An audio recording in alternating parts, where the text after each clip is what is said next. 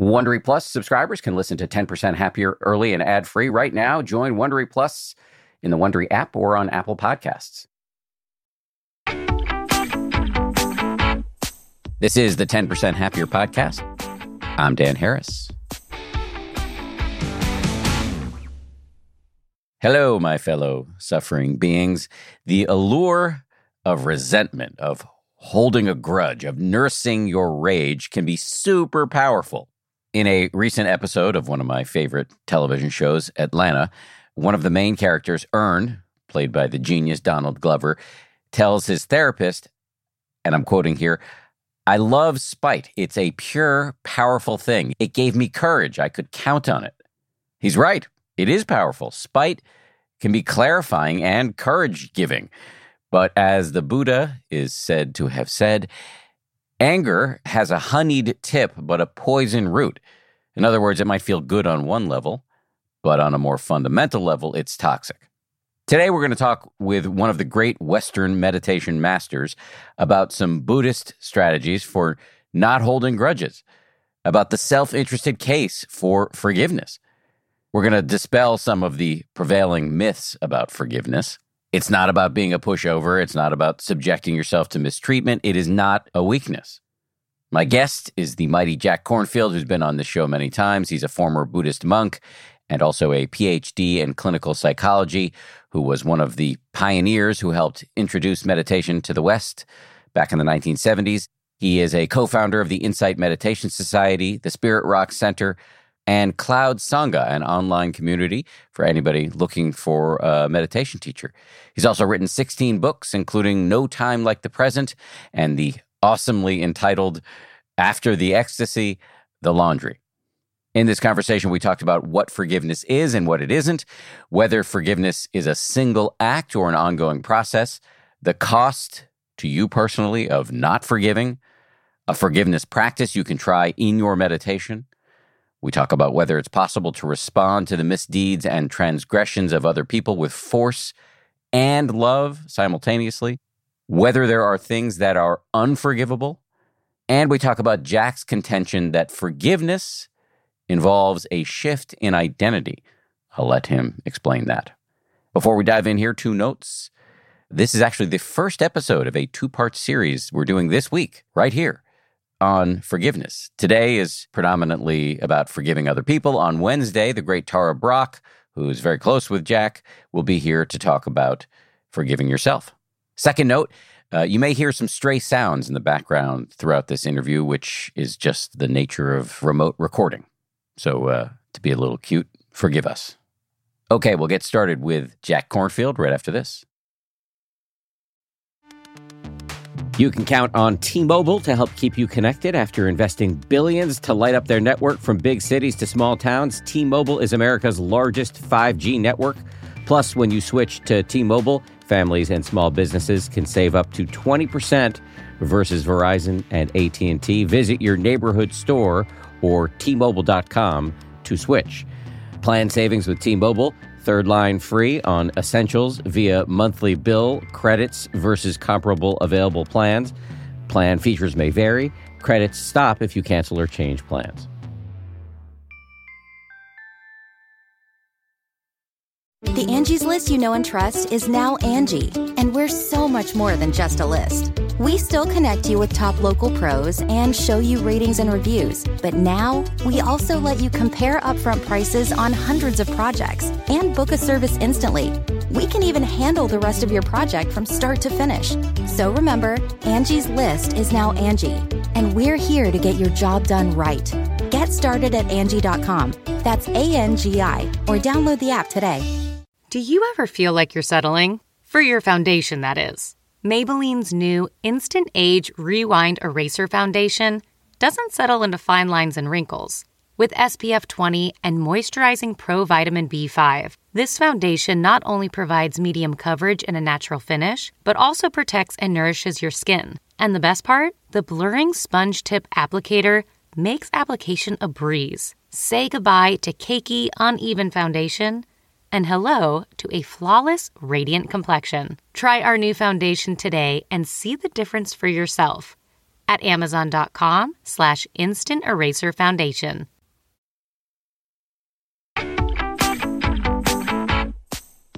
Jack Kornfield, welcome back to the show. Very excited to have you on again. Thank you. Happy to be here. It's improving my day just to see your face on this Zoom in front of me. So we're going to talk today about forgiveness. In the fine Buddhist tradition, you've made a list of skills that we can employ in the realm of forgiveness. But before we get into the list, let me ask you why, in your view, forgiveness is so important. Forgiveness is important for us to live a life of well-being, to tend to our hearts in a way that makes us and the people around us happy, because we get disappointed, we get hurt, we suffer. Other people make us suffer, we make them suffer. And if we hold on to that, it somehow captures our heart and we don't live freely.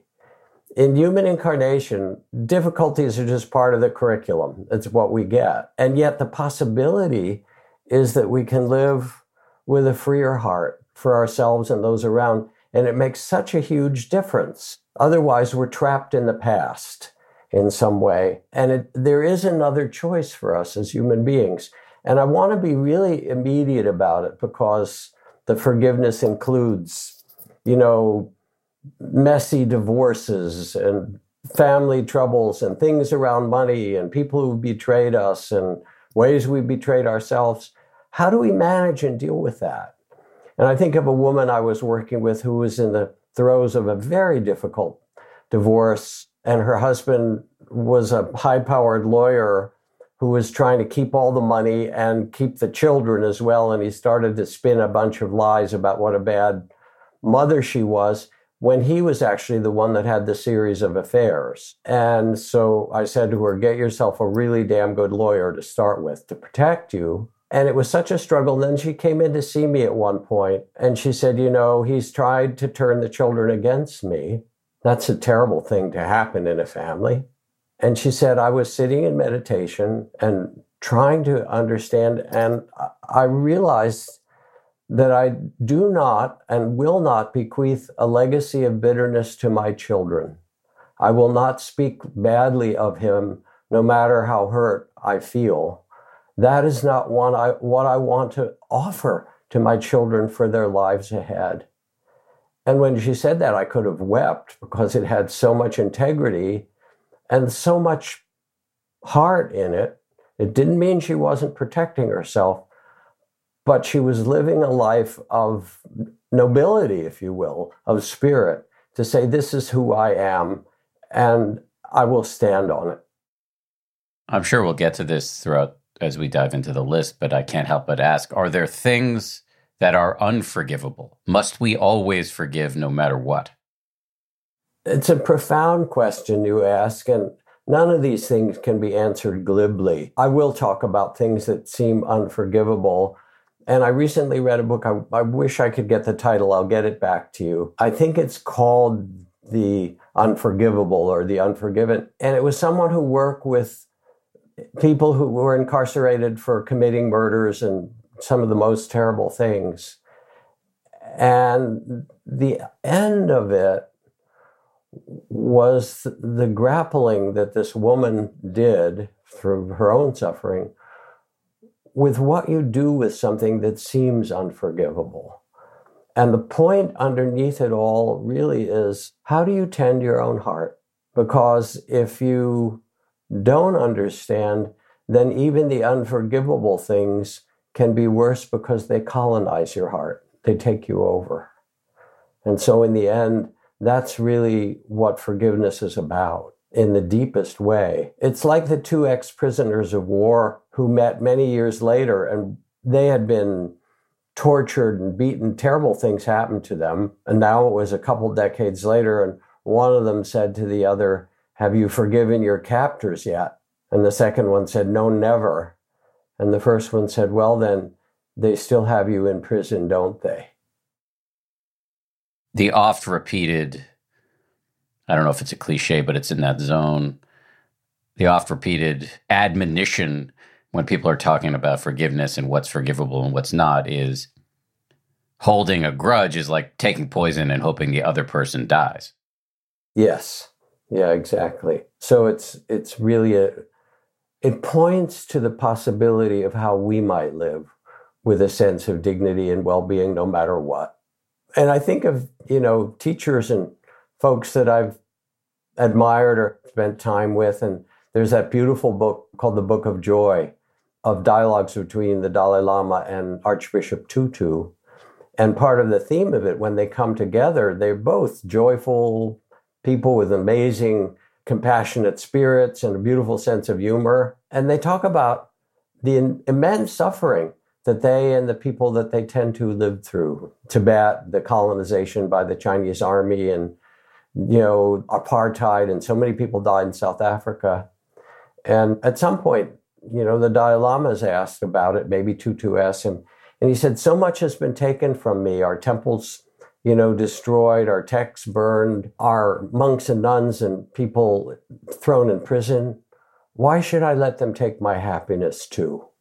And that's an extraordinary statement, to recognize and honor even things that are difficult, and then to realize that when it comes back to us in small ways and in huge ones like this, it's still, who do we want to be in this world? What do we want to model? What actually matters?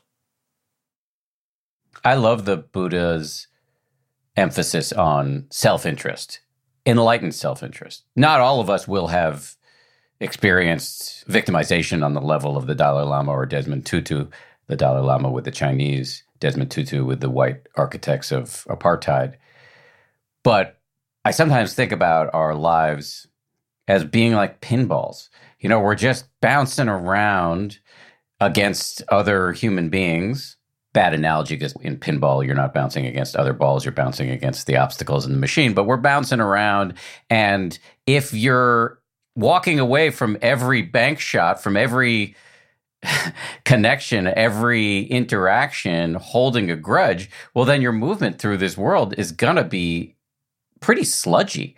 And you're just making things so much less supple, so much less smooth if you can't get over the small and large infractions. Am I rambling? Am I making any sense? What do you think? You are. I mean, it's a kind of fun, semi-modern, mid-century image. What can we say? That's kind of fun. I like it. But let me just pause, because talking with you, but also I'm somehow talking to the people who are listening. This is also a really tender topic. And you're saying something important, that how you tend your heart, if you carry grudges around, you're not going to have a very happy life, one succession after another. Part of what you're talking about is in the Buddhist teachings, where I was originally trained as a monk, and of course trained in Western psychology and so forth. The first of the noble truths is that life has suffering. And that it doesn't matter. I mean, I work with people at every level, people who've been homeless and people who have $1 billion or many billions, and there's suffering, different kinds of suffering. And what do we do with that? It doesn't say life is suffering. Life has got magnificence, the, unbearable beauty of the world and the ocean of tears. And then how do we live with this? And if we contract around the suffering, if we fear it, if we hold on in ways because of the grudges of the past and so forth, we actually increase our suffering. And yet it's possible to live with a freer spirit. And I think about Viktor Frankl, the author of Man's Search for Meaning, and this great existential philosopher and writer, who said, we who live through the concentration camps, as he did, can remember those who walked through the huts, comforting others and giving away their last piece of bread. They may have been few in number, but they proved for once and for all the greatest of our human capacities, our capacity to choose our heart, to choose our spirit, no matter the circumstance. And of course, this is a really radical circumstance that he speaks of, but all of us have times that we wouldn't choose and that hurt and that are difficult, where others have harmed us and we've harmed them and we struggle. And this is really part of the gift of the teachings of compassion and mindfulness and forgiveness. They say you as a human being can live with a noble spirit, with joy, with well-being, even though human incarnation includes suffering and difficulty. That's just part of the curriculum, if you will, of getting through a human life. But you have this possibility. And that's why these practices and training, it's not a philosophy, but they're actually practices and trainings in compassion, in forgiveness, that you can do that change your heart and mind. You've kind of brought us nicely right up to the list of practices. Just to say, and this is me paraphrasing you back to you, but you have pointed out in some of your writing that forgiveness is a theme in all major religions and contemplative traditions. The difference in Buddhism, you've argued, is that it's a set of practices. It's not just an exhortation. It's stuff you can do. Yes, that's one of the strengths of the Buddhist tradition, is that there are a series of trainings and practices. And that's how we learn. We actually learn through inner training and inner repetition. And the fact that the mind and heart can be trained is one of the most amazing and great gifts to acknowledge as a human being. We don't have to just follow our conditioning, but we can learn new ways. And that's ennobling and liberating. So let's get to the list. This is a list of 12 principles connected with the process of forgiveness. The first is to understand what forgiveness is and what it is not. What do you mean by that? Forgiveness does not mean that we condone what happened in the past. It doesn't say forgive and forget. In fact, for forgiveness to be genuine, it means we have to see it clearly and feel the impact on our lives and others, whether we've harmed others or they've harmed us in small or in huge ways. So it doesn't condone it. It sees it clearly. And not only does it not condone it, but when you see it, the first step is to say, I will do everything I can to prevent this harm from continuing. I will stand up, or I will speak out, or I will stop. I will do whatever is necessary to protect myself and to protect others. So it doesn't mean rolling over to forgive.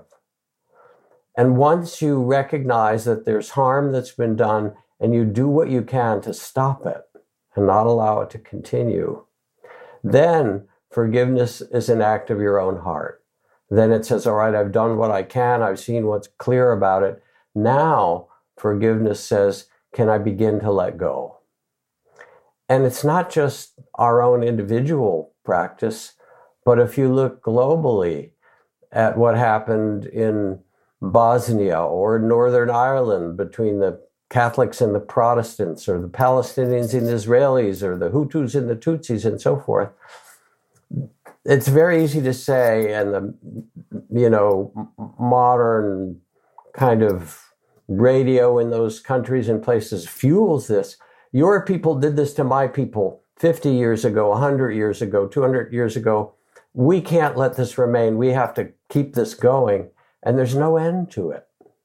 Finally, somebody has to say, yes, this happened. Yes, this is the truth. And I will be the one to have it stop, to stop revenge. And what kind of a world would we have if there isn't a place for forgiveness? Otherwise, we live in a world where people only remember the way they've been hurt. But there's another possibility, and we know this. Now I'm speaking in very big terms, but in the smallest ways, in friendships, or in family matters, or in business. The first thing is to see it. The second maybe is realize that you're not going to condone it. In fact, you do everything you can to prevent harm continuing.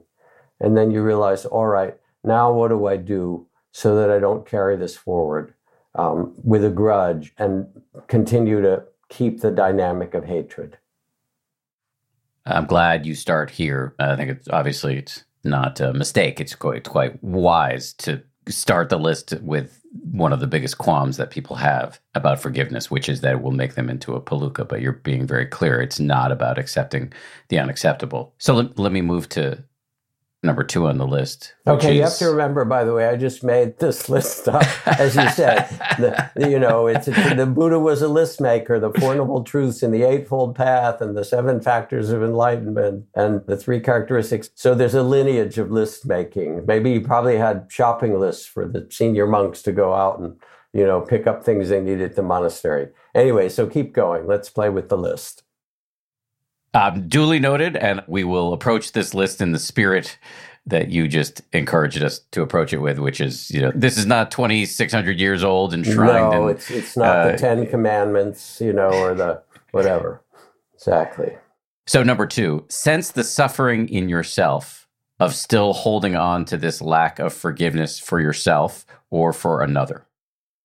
Yeah, if we are to forgive, it asks us in some way to look deeply in our own heart and see if holding on to that suffering, he or she or they wrong me in this way, if this actually fosters our well-being. There's no question that the suffering will be felt in body, in heart, and mind.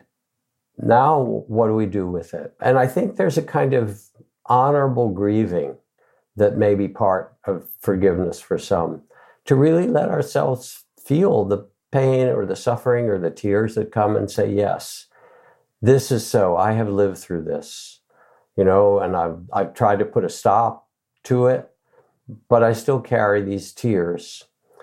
And knowing that, then we start to honorably say, all right, this is the suffering I have to bear. There's a Sufi passage that says, overcome any bitterness because you were not up to the magnitude of the pain that was given to you in this human life. Like the mother of the world, you are sharing in the beauty of the world and the pain of the world. It is all in your heart, and you are called upon to meet it with compassion instead of self-pity. And there's some way in which we honor it.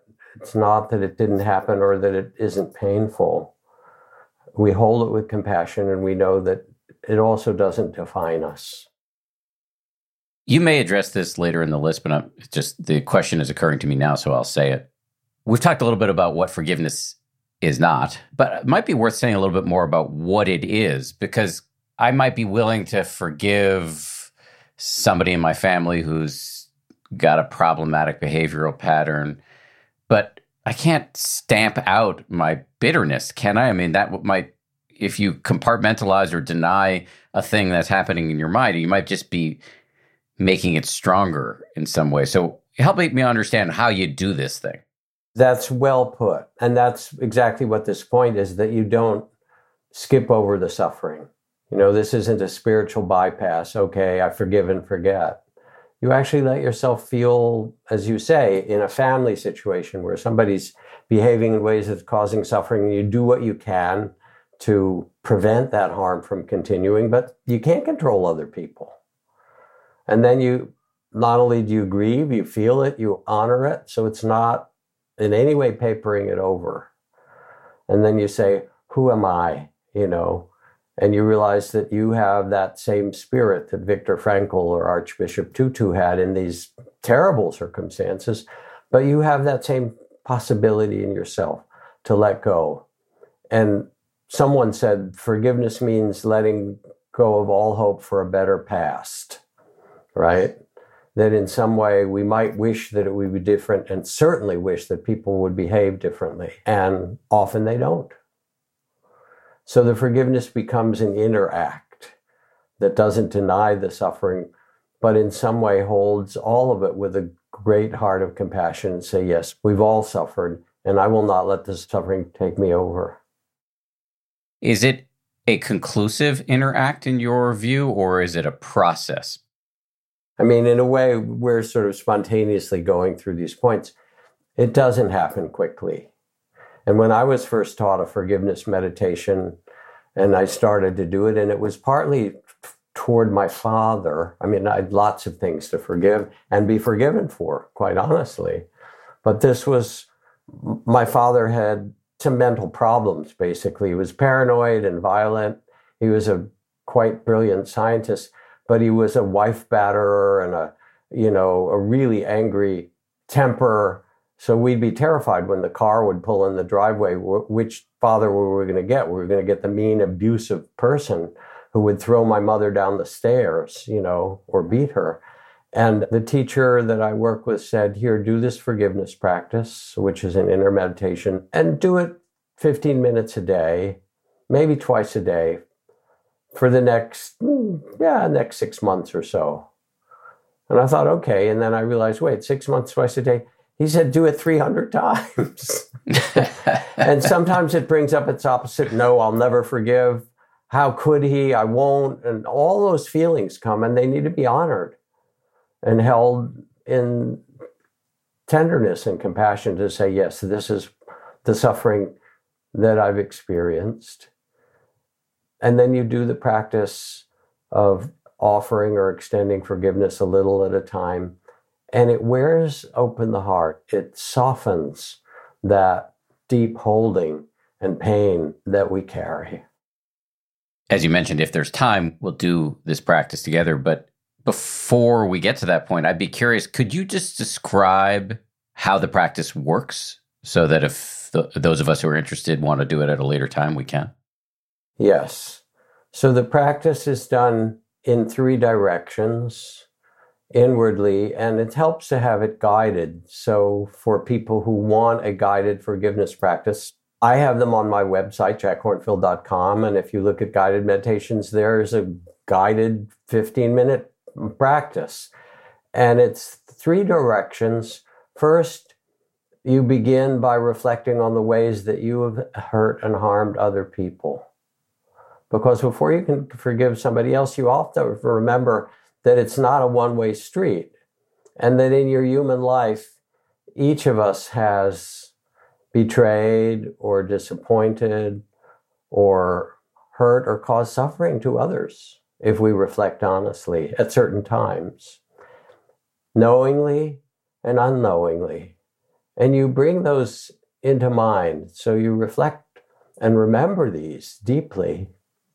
And then once you have, you also begin to feel the inner intention that arises when you see that you've caused harm.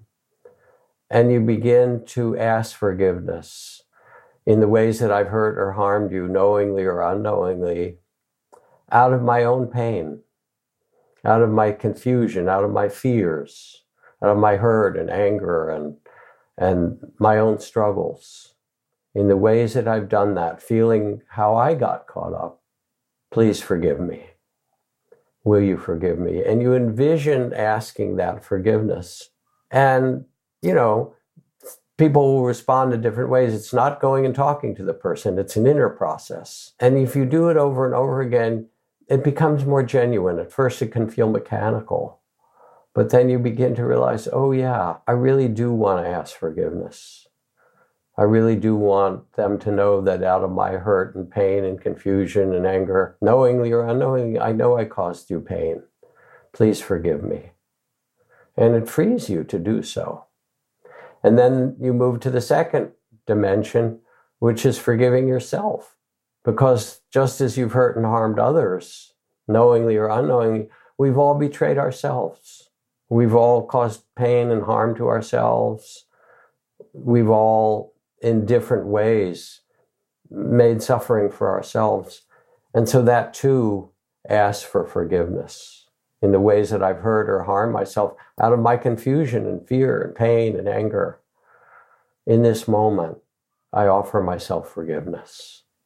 And you do that again and again, and it's as if you hold yourself with both a respect and a tenderness, and honorably you see what you've done and say, yes, I see it, and I will forgive myself.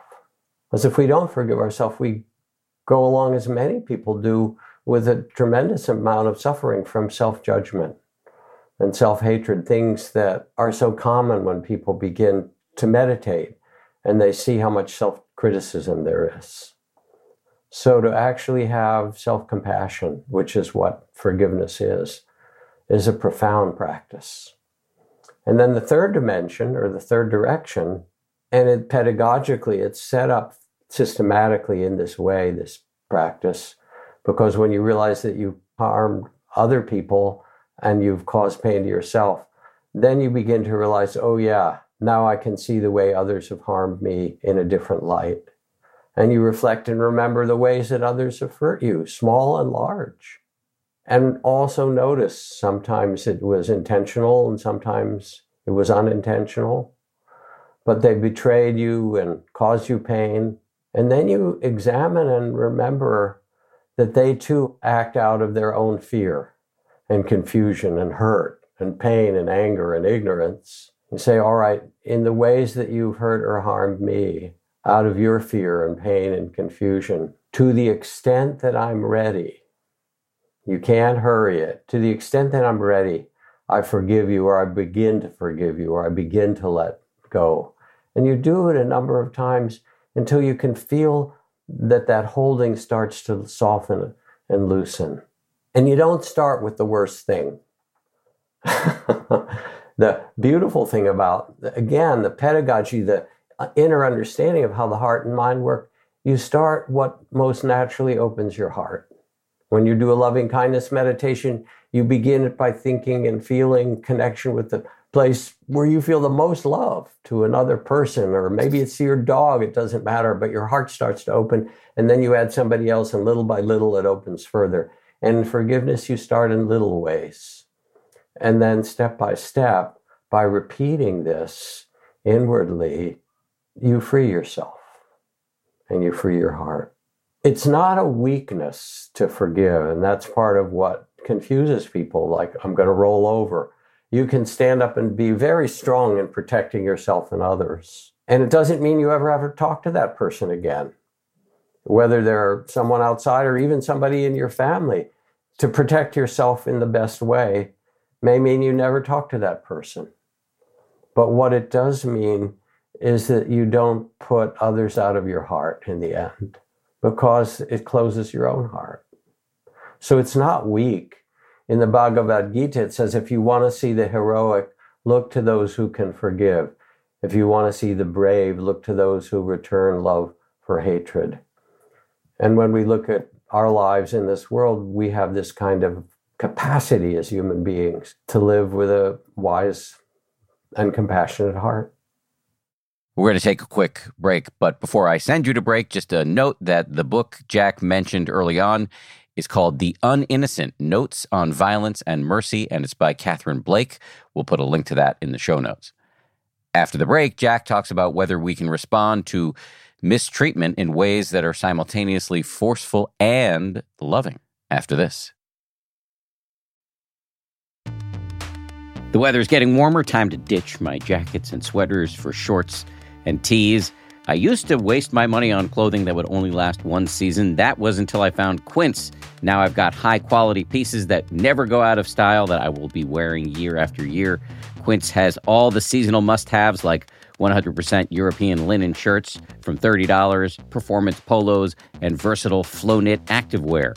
The best part, all Quince items are priced 50 to 80% less than similar brands. By partnering directly with top factories, Quince cuts out the cost of the middleman and passes the savings on to us. And Quince only works with factories that use safe, ethical, and responsible manufacturing practices, along with premium fabrics and finishes. I just made a big order at quince.com. I got 2 pairs of sweatpants that I've just had for like a week, and I already love them. I'm wearing them all the time. Sweatpants are a huge deal to me because I work from home, and I want to look reasonably good, in front of my wife and stuff, but I want to be comfortable, and the Quince sweatpants do the trick. For me, the bottom line is they've got good-looking stuff at low prices. Not a bad recipe. You should go ahead and upgrade your wardrobe. Go to quince.com/happier for free shipping on your order and 365-day returns. That's QUINCE.com/happier to get free shipping and 365-day returns. Quince.com/happier.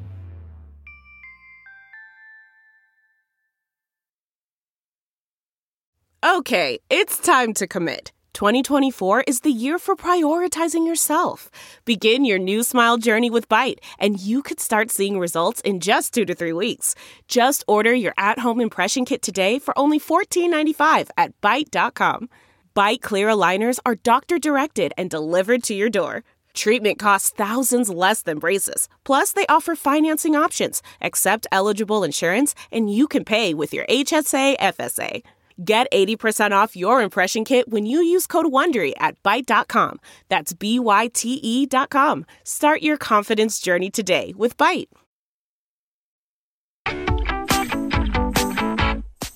What's the downside for us of having a closed heart?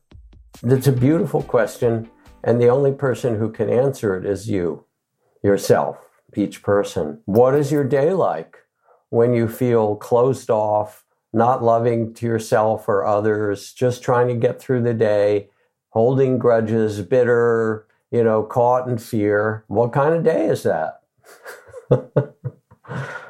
Or imagine even, again, keeping it really close to home, going to a family gathering where you haven't seen people for a while. If you enter that with a closed heart, like they don't appreciate me and they've done this and that, and you go that way with a bit of a scowl on your face or in your heart and so forth, how will that be for you, that gathering? On the other hand, if you change the channel of consciousness, which is the amazing thing we can do, and look with more tender eyes toward yourself and others and say, wow, this really asks for compassion. We've hurt each other, we're struggling, we all have our pain, and sometimes these people have behaved really badly and so forth. But if you enter it not with that closed heart and grudge, you have a very different experience. Let me see them. Let me see who they are. It grows the capacity for love. And maybe in the end, that's all that matters. When a baby's born, the first thing we do almost always is to hold this being with love. There's such tenderness in that. When somebody dies, and you have the privilege of being in that mysterious time when spirit leaves the body, you hold their hand. What else is there to say? You hold it with love. Send them off with love. How about in between? Maybe that's the game. So it's a reflection for all of us. What I'm about to say brings us even further away from the list, but I'm going to go for it just because it entered my mind, and why not just spit it out. A meditation teacher with whom I'm quite close, who you may either know or have heard of, her name is Sebene Selassie. She's been on this show many times. You're nodding your head, so you know her. She gave me a gift for my 50th birthday, and it was a little painting she had commissioned from a friend of hers, and it's kind of a nice little painting, abstract art that hangs in my office. And the artist entitled the painting, "My Open Heart Keeps Me Safe." And I have been puzzling on that like a koan, which is one of those, you obviously know what a koan is, but for the uninitiated in the audience, it's a Zen meditation technique where you ask yourself an unanswerable question, like what's the sound of one hand clapping? And it creates a kind of cognitive dissonance that can be healing. But I've been asking myself this question for a year and some months. Anyway, I throw it to you. Can you divine some meaning out of the title of that painting? I'll tell you an old kind of Buddhist story that said that there was a group of monks and nuns who took teachings and then went off into the deep forest to meditate. And when night came, this is a small group of people, there were all the jungle and forests sounds, including pretty scary sounds of wild animals and tigers and things that there weren't commonly in India at that time. And they came running back the next morning to the Buddha and said, we went to try and quiet our minds and, practice there. And we got terrified. What should we do? And that was the occasion, as the story is told, it's all sort of mythological, for the first instruction on loving kindness and compassion meditation. The Buddha said, if you practice compassion and loving kindness, it will protect you in your life wherever you are. And other beings will also feel and know this.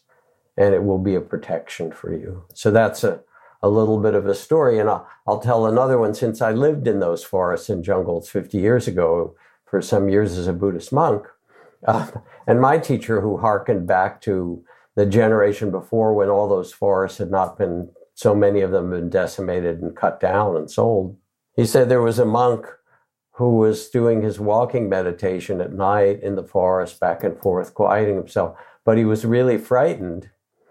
And so his teacher had given him a mantra, a repetitive meditation to do of loving kindness. But what the poor monk was reciting to himself is, the tiger is coming, the tiger is coming, the tiger is coming. He went and talked to his teacher, a few days later, and the teacher said, if you were to recite anything that would bring a tiger to you, that would be it. Is that really the mantra that you want to be repeating? Anyway, yeah, it's a beautiful koan. Thank you, Sebene. I mean, there's something else too, Dan, that's a little bit related to the practice of forgiveness. And I think about it, for example, in the church, the Catholic Church, when people go for confession. But it's not just a Catholic practice. There's some Buddhist practices that are somewhat like it. There are times when we need to be forgiven. There are times when it's hard for us to forgive ourselves. And there's a kind of blessing that comes when somebody else who has a truly open heart can look at us and say, yes, I see who you really are. And, yes, I see the suffering that you've experienced and caused, and I forgive you, or you are forgiven.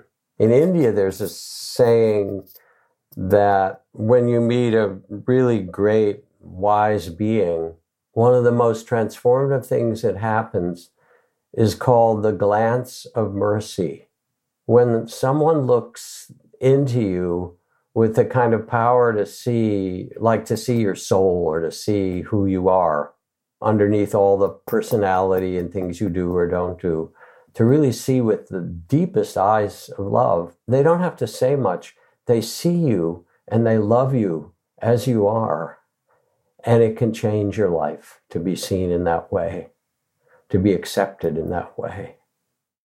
I'm not a great spiritual leader, and I'm not sure how capable I am of the aforementioned glance of mercy. But to the extent that I've been able to hone my own forgiveness chops, one of the things, and you made a pretty solid nod in this direction earlier, but I might make sense to, as the kids say, double click on it. One of the things that's been helpful for me is to understand how in the right conditions, I too would do exactly the thing that was done to me. Yeah, that's a very deep and wise reflection. I think it was Longfellow or someone said, if we could read the secret history of our enemies, we should find forgiveness and compassion enough to open our hearts. That somehow, when you look with those eyes of wisdom and compassion and say, yeah, given these circumstances, I too might have done that. Maybe you wouldn't, but we can get caught up, all of us. We can get terrified. And yet it's not the end of the story. We also realize that in seeing that, there is another possibility. And it's so interesting. It's like you're walking out of the grocery store with a bag of all the stuff you bought, sort of heavy, and somebody kind of rudely bumps into you, and all the stuff drops to the sidewalk, and the eggs come out and they break, and there's yolk all over the sidewalk, and the milk bottle shatters.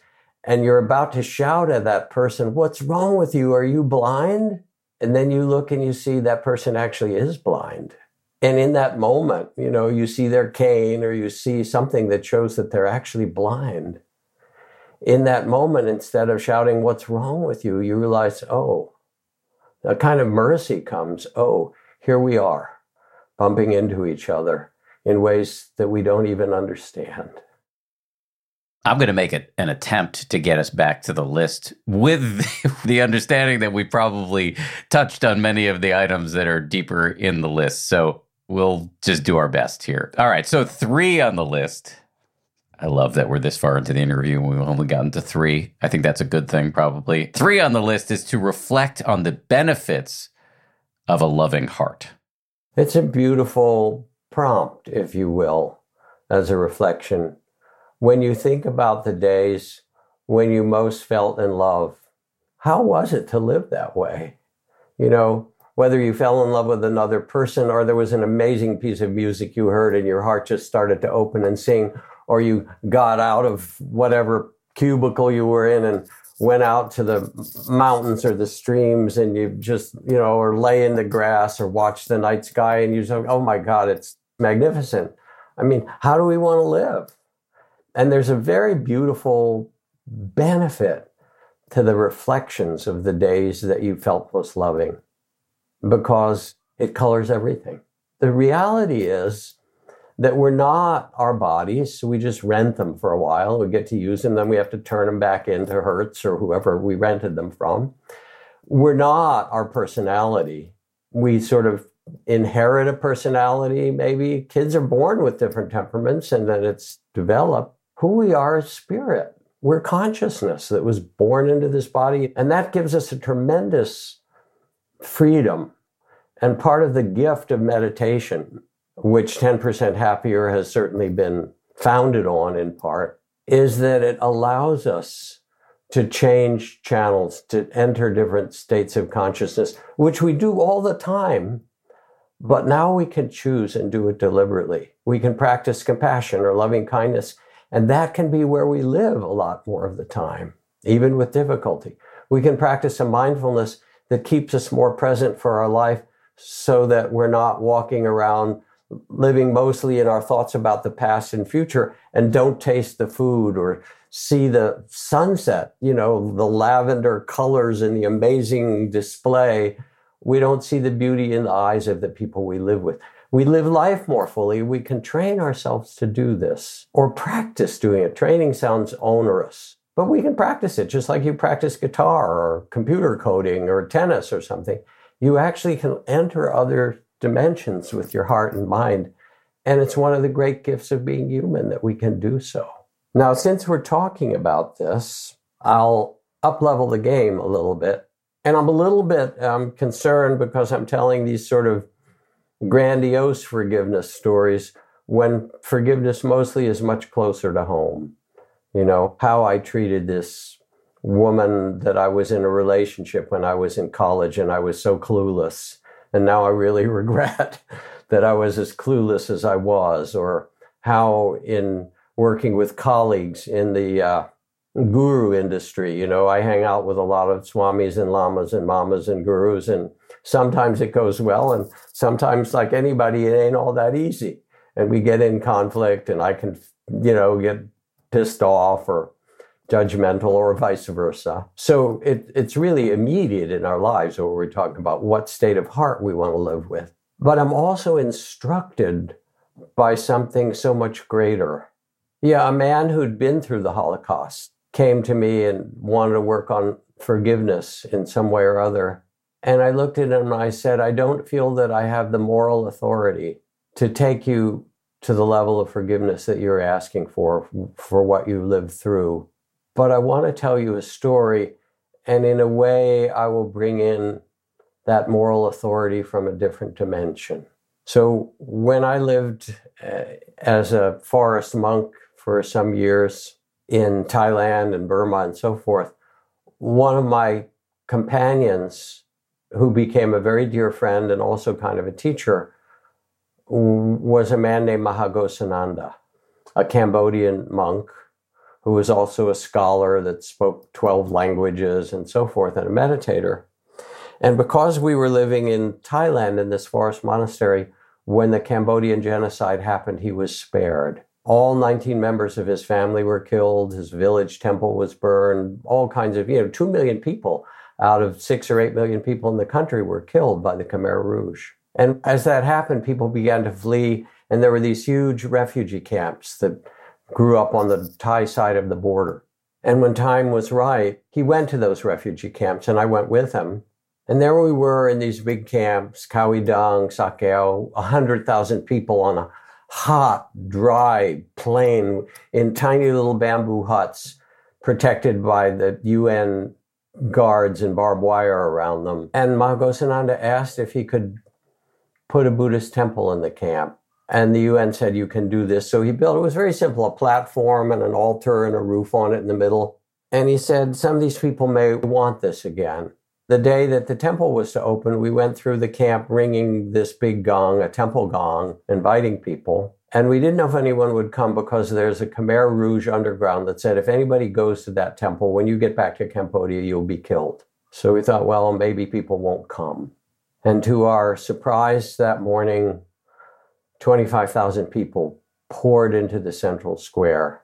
And there sat this one man, Mahagosananda, this Cambodian monk, who'd been practicing in the forest for years. And he looked out at them, and I said to myself, what can he say? Because there were the faces of trauma and sorrow, a grandmother and one surviving grandchild out of 4, an uncle and his only remaining niece, people whose lives had been decimated. What could he say? And he sat there with them quietly for a time and then put his hands together and began to chant in Khmer, Cambodian, and in Sanskrit or Pali. One of the very first verses from the Buddhist texts, hatred never ceases by hatred, but by love alone is healed. This is the ancient and eternal law. And he started chanting it over and over again, and pretty soon people began to pick up the chant. And after some minutes, 25,000 people were chanting, hatred never ends by hatred, but by love alone is healed. This is the ancient and eternal law.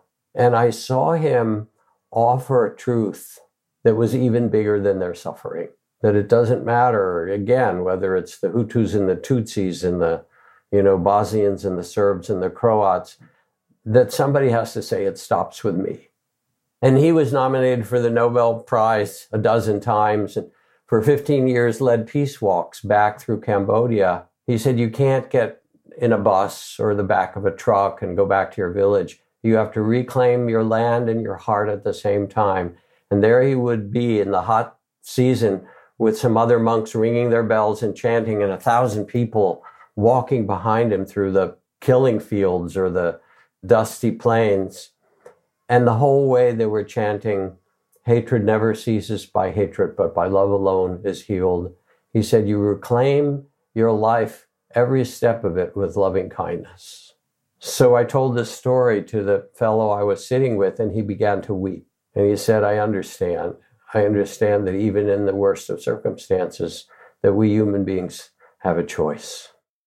It's an incredible story. I did find, listening to it, that there's a question coming up in my mind that may seem crassly practical, but hopefully not too much, which is there are times, I think everyone would acknowledge, or most of us might acknowledge, that a forceful response is required. And I believe even the Dalai Lama has pointed out that there are times when maybe even a violent or military response is required. Can you do that with love? I wish I could. Maybe in some circumstances I can. Even Gandhi said, if I had to choose between cowardice and violence, I would choose violence. He said, but I believe I can protect people more greatly by satyagraha, by the power of my heart and my nonviolence, than anything else. And in his way, he did that. These are not commandments. And these are not easy answers. And yes, there may be a time to stand up, and there may be even a time to protect yourself with violence. There are all these kind of moral questions. If, I've heard people ask the Dalai Lama, well, if you could shoot one person, but they were a mass killer and it would stop them from killing other people, would you do it? Right? And that's sort of extending your question in a difficult way. And I don't remember for sure, but I think the Dalai Lama said, I don't know. He said, maybe it would be the right thing to do. I don't know if I could do it. And I don't know what I could do, Dan. I know I want to protect people. I want to protect myself and those I love. And then it starts to grow because I love more and more people. I love the earth and the people on it. So I think in a way, I'm trying to get really practical now. People need to stand up for themselves. Sometimes you need to be really strong. Sometimes you need to get angry. I don't get angry that often. Probably would behoove me to get angry a little bit more often. And mostly it doesn't help.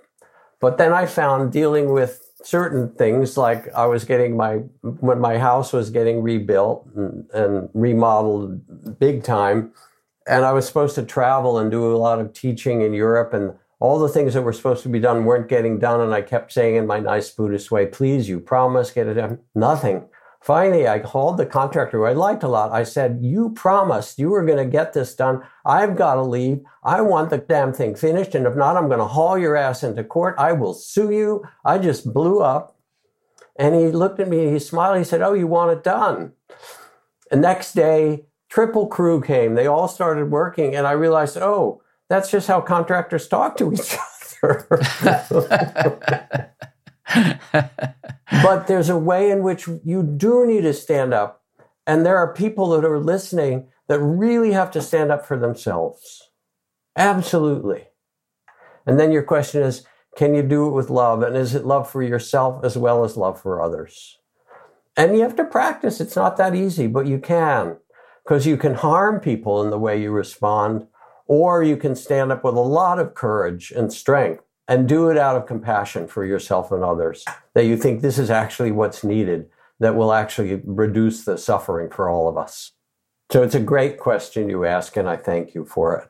You know, in Hawaii, there is a place on the Kona side of the Big Island, I believe that's where it is, called Puahonua Ohonau now, which is sometimes translated as the Temple of Refuge. It's an old Hawaiian temple right on the rocky shore with some of these big black lava rock walls where some of the ali'i and nobles and priests lived. And it said in the Hawaiian culture, where there were many taboos and laws, that if you'd broken even the worst taboo, like killing someone, if you could get yourself inside the walls of that temple, you would be forgiven, which is partly why it's also called the Temple of Forgiveness. And I went there and I went inside and I thought, wow, what an amazing thing to have a Temple of Forgiveness where you can start over. And then I began to think, couldn't we build these in our country instead of so many prisons? You know, I mean, we have more people in our prisons than any other country in the world. And as you know, I mean, there's 40 or 50,000 people in prison for marijuana offenses still. What are we doing? So it's not just an individual thing we're talking about, but also we need to somehow wake up as a culture and ask ourselves, what does it mean to treat each other with greater respect and include forgiveness in that? And it doesn't mean there isn't a place for prisons and there isn't a place for police. There is. We have laws and we have to order our society and there have to be consequences. But on the other hand, what's the spirit we do it and how might we do it in a way that benefits us and others? And again, that's sort of going big, but we could ask that in our families. What limits do we need to set? And then how do we set them? There aren't really many questions in the end of life. Did I love well? Did I live fully?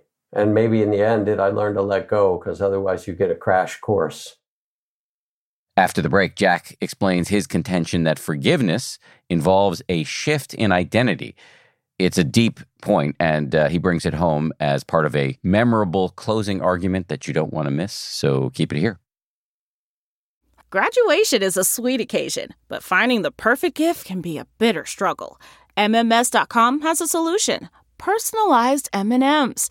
Just imagine the look on your grad's face when they receive a custom candy creation featuring their school's colors, name, and even their photo printed right on some M&Ms.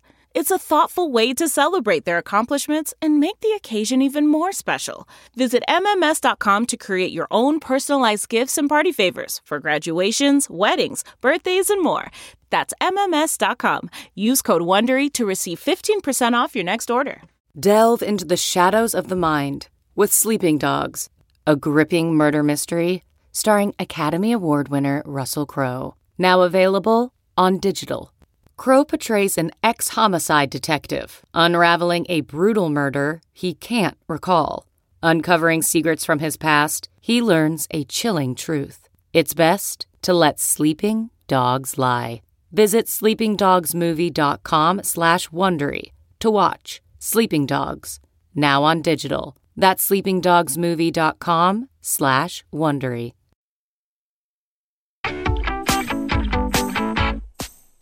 We're almost out of time, so I want to jump to the end of the list. In looking at the list, we did cover a lot of it without actually being explicit about the numbers. But the final two items on the list, items 11 and 12, I'm just going to read them out to you, and you can attack them sequentially, pick one, ignore it completely. However you want to respond is fine with me. But number 11 is forgiveness involves a shift of identity. And number 12 is forgiveness involves perspective. What say you about either or both?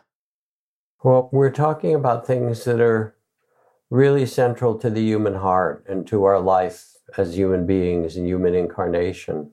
How do we manage the measure of tears that's given to us?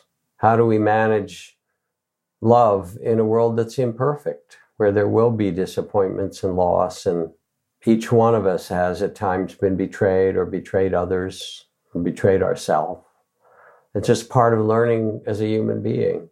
Who do we become? And that maybe points to the question of our identity, because we can get caught in what's called the small sense of self, and separation, and they did it to me and I'm going to do it back to them and so forth. Or we can sense that we're interconnected as part of a whole. And who might I most want to be?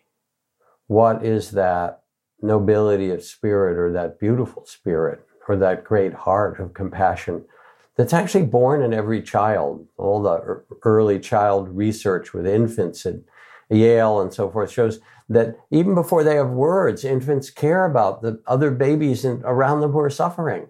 They respond. What can we do? So we're social beings. We're connected in that biological way. And we're spiritual beings. We're connected in consciousness. And you know this as well as anything. When somebody walks in the room and they're furious and angry, the whole room vibrates with that. It's not just them. Or when somebody walks in the room and they've fallen in love, the great love of their life, and they're beaming from that. Or they've just made an amazing piece of music or art or whatever. We catch it from one another. Yeah, there's the 10,000 studies on mindfulness and compassion already in the last 30 years in neuroscientists, and there's the neural networks which resonate one to another, the mirror neurons and so forth. When the identity shifts, we shift from that sense of separateness to feeling ourselves as part of a whole. And it changes everything. It's our planet, and it's our trees and our children. It's not their children. It's the children. It's the earth. It's part of us.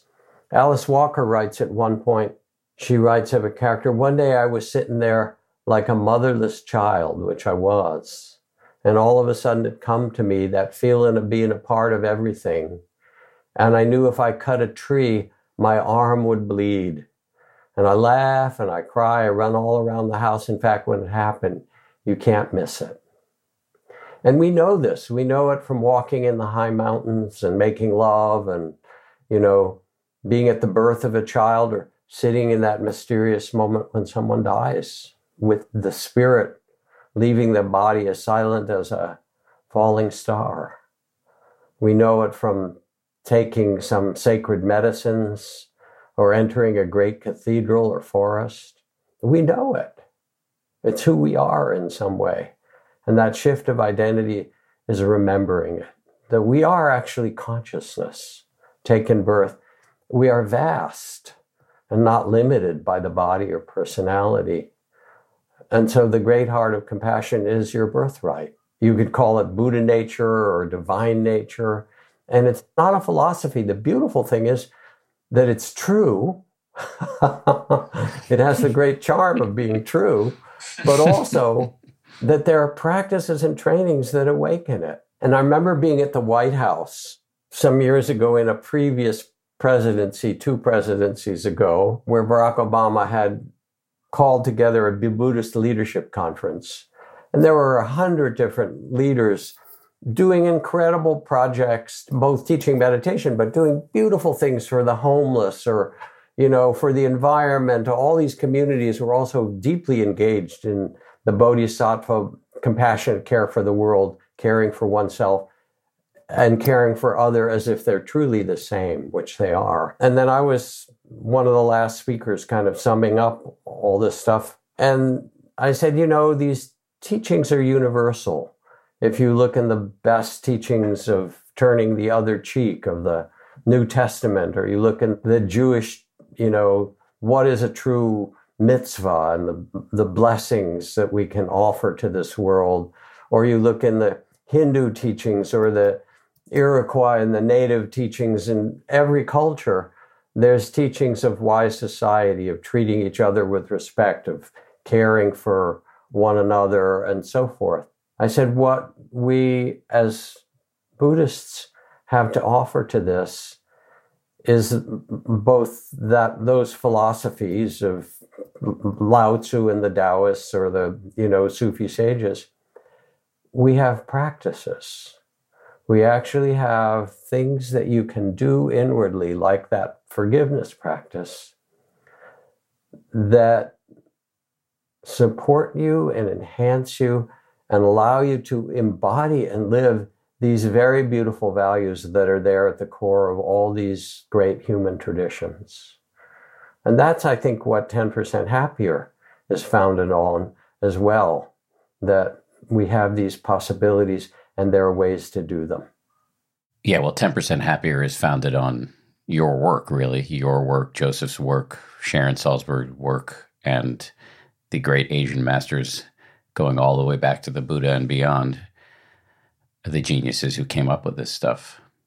Speaking of your work, before I let you go, Jack, you've written so many books. You have this amazing cloud sangha that you're building. You have a website.